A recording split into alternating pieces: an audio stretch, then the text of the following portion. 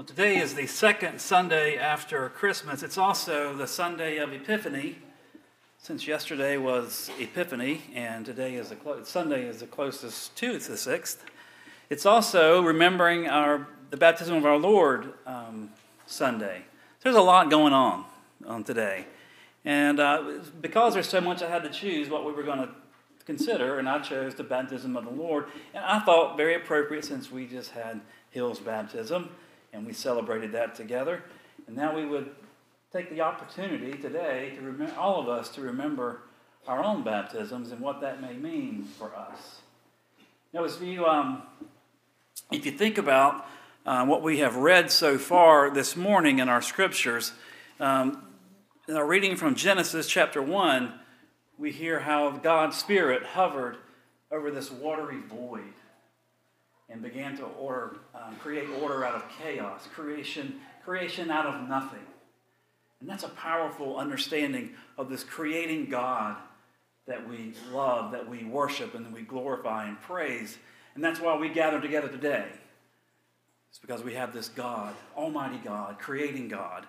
And then we had this reading from Acts chapter 19. Kathy read that for us. And as we think about Paul traveling to Ephesus, and as the book of Acts kind of records the early history of the church, the beginning of its baptism by the Holy Spirit on the day of Pentecost, and then the church begins to grow from Judea, and then to Galilee and Samaria, and then into the broader empire.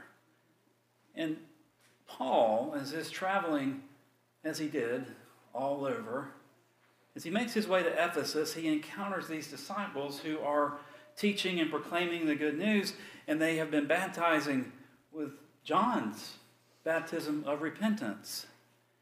And as Paul, you can kind of imagine the conversation that probably took place, as he's listening to these disciples talk and listening to them preach and kind of lay out their understanding, he begins to see that something is missing, something's not quite right. And so he asked them a very kind of a question that we don't ask very often. Have you been baptized with the Holy Spirit? Well, these group of men kind of began to look at each other, and they say, well, we've been baptizing with John's baptism of repentance. We've never even heard of the Holy Spirit. And Paul says, well, you need to baptize in the name of Jesus Christ. And then that will bring in this baptism of the Holy Spirit. And you will be able to proclaim the good news fully, more fully. Because he understood that the repentance was incomplete. This baptism of repentance that John brought forth in the Jordan River, this was incomplete. This was preparing the way for the good news. This was preparing the way for Jesus Christ and the Holy Spirit to enact something grand, create something new, a new order. And so he begins to correct that. And now we land on this gospel passage we find in the first chapter of Mark. And this has always been just an incredible. The Gospel of Mark in and of itself is amazing because it moves with such rapidity. It is just so fast. We could sit down and read that whole book in the time we have left. We could pretty much finish it. It moves so fast. It covers so much material, and it does it in such immediacy.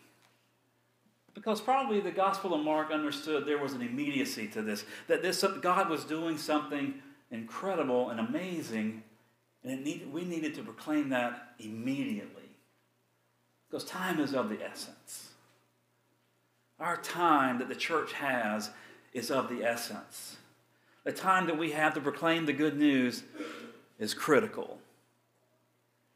And Mark understood that.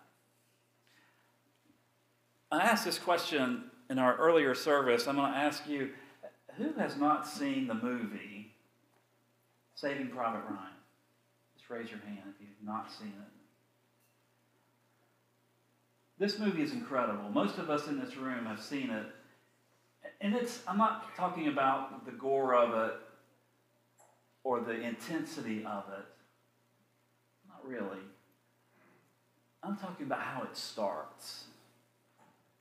It starts from that cemetery following World War II in Normandy.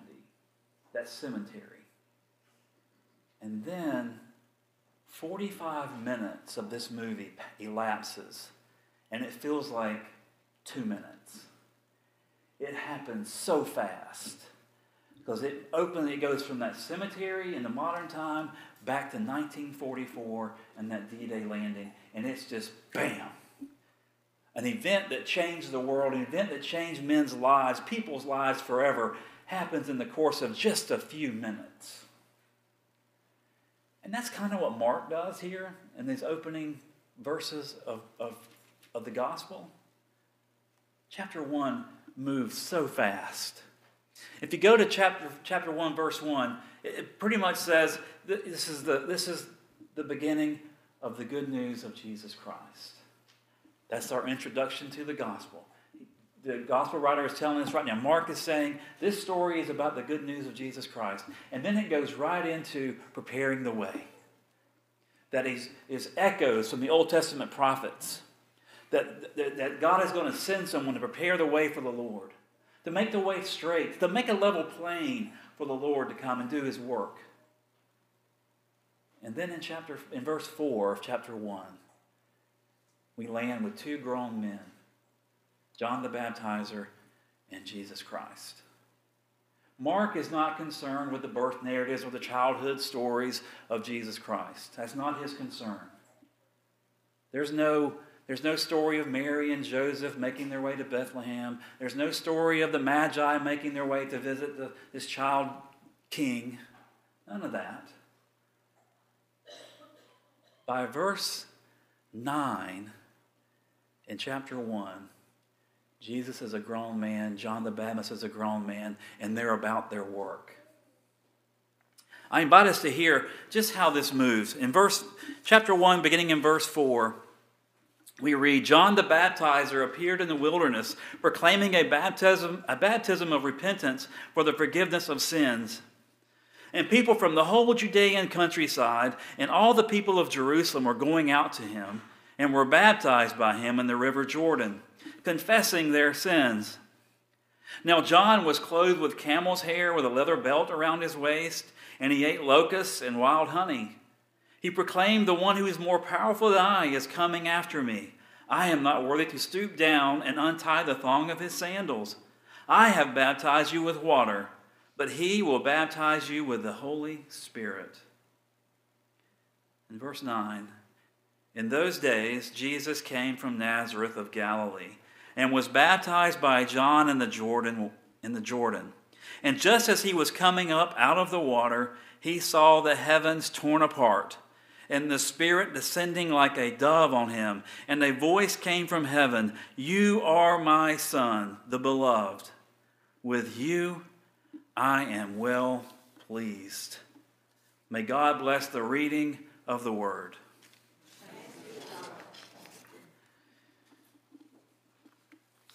You see how fast this thing's moving? There's some significant pieces in these few verses. And I want to kind of point those out, particularly as we have celebrated Hill's baptism, and we will remember our own baptism here in just a couple of moments. Think about what has happened. Let's begin with John the Baptizer. He is dressed as, he's got this camel hair coat on, and he's got a leather vest tied around his waist, and he eats locusts and honey. And these are all recalling images of the ancient prophets. That's why Mark gives us this image, this description of John the Baptist. It's recalling Elijah and Elisha and Jeremiah and Isaiah, these prophets who lived in the wild, who brought the wild prophetic words to the people of God, who ate locusts and honey. That's why we're told what he looked like. is to bring forward the prophetic word of God from the Old Testament, from the people of God, to the New Testament, to the people of Jesus Christ. That this is all one story that's being continued as God continues to call God's people. John the Baptizer is about calling them to repentance, preparing the way for what God is about to do, to send the Messiah, the Son of God, to do miraculous and amazing things, to usher in the kingdom of God. And then we have Jesus. In verse 9, we begin to read about Jesus. And if we're careful, and we look carefully at this passage, what does Jesus really do? What does he say? Not much. Not much at all.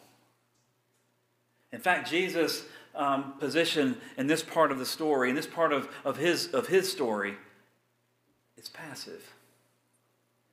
Other than arriving at the Jordan River and entering the water, Jesus does little else.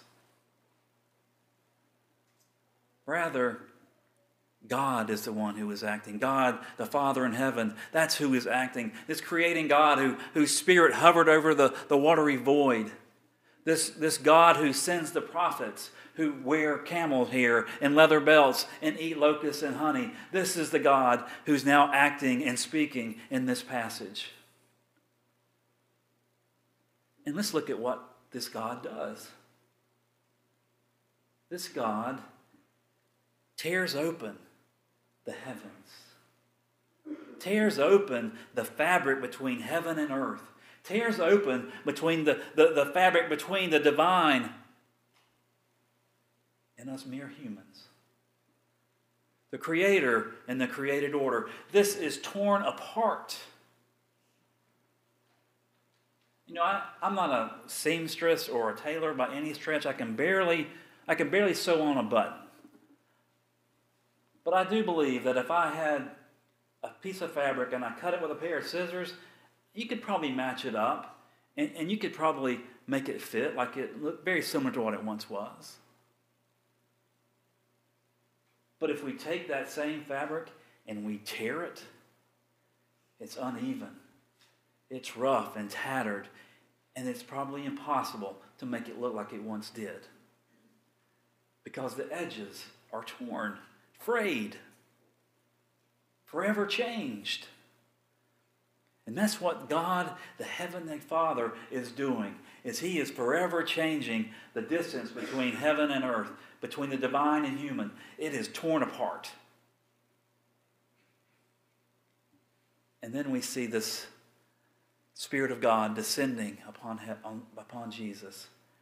From that torn heaven, from that torn fabric, the Spirit of God descends and lights on Jesus as a dove, as gracious as a dove.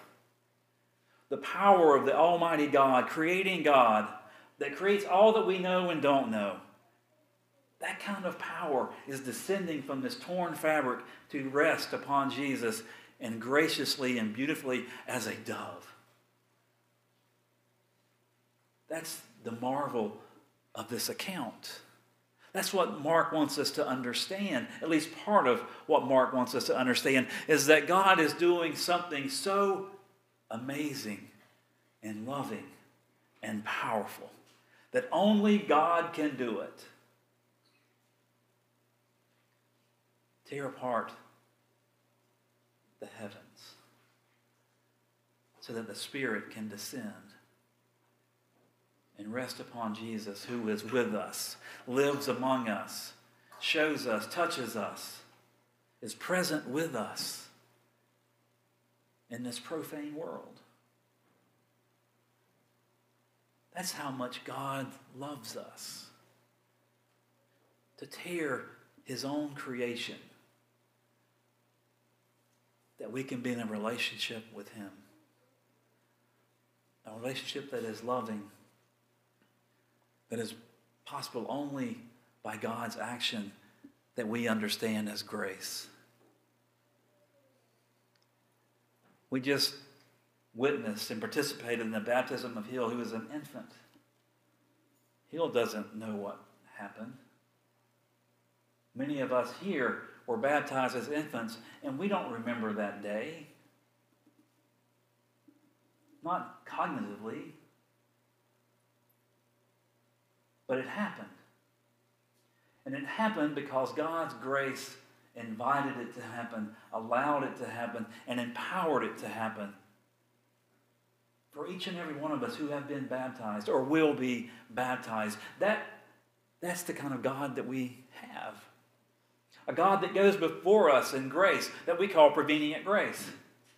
This grace that meets us at every corner, that we can never go anywhere and not be in the presence of God's grace. That grace that draws us to God's self because God wants us, wants to be with us, wants to be in a relationship with us, wants us to love Him and He to love us. And it's the same grace that justifies us to be in a relationship with God, even as sinful people, even when we repent and the Holy Spirit descends upon us and justifies us, that we can be in a relationship with God and with one another as we were created to be. And that's the same grace that will work through Hill and to move him towards perfection, that he will love his parents and love his sibling and love us perfectly. And it's the same grace that moves through us and for us that we will love Hill perfectly. That's why we baptize infants, because this is God's doing. This is God at work in our lives, tearing open the heavens, that the Spirit and the kingdom of God will be present with us, in us, and through us.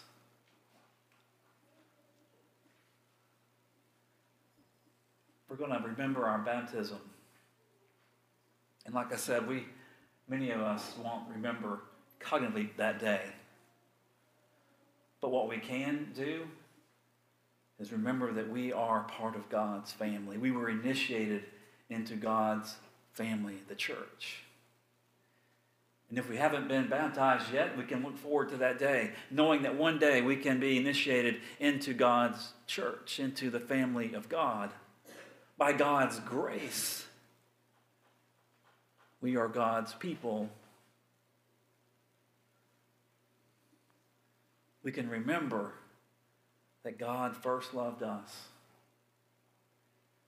We can remember that God first reaches out to us. We can remember that God's grace draws us to Himself, justifies us to be with Him, and sanctifies us to love as He loves perfectly. We can remember that we are God's people, called to move into the world, to be the kingdom of God, to show the world a better way, the only way, to be Christ's people, to be baptized in the name of Jesus Christ and by the Holy Spirit, to be made full, complete, as we were created to be. That's what we remember today. And we're given this simple element of water, one of the most basic elements in all of creation. We're given this element to touch and to feel and to know that God is doing something, has done something, and will do something in our life and in the world. And it's as powerful as tearing open the heavens. It's as beautiful and gracious as a descending dove. Because this is God's act. That's our focus today. In the name of the Father, and the Son, and the Holy Spirit. Amen.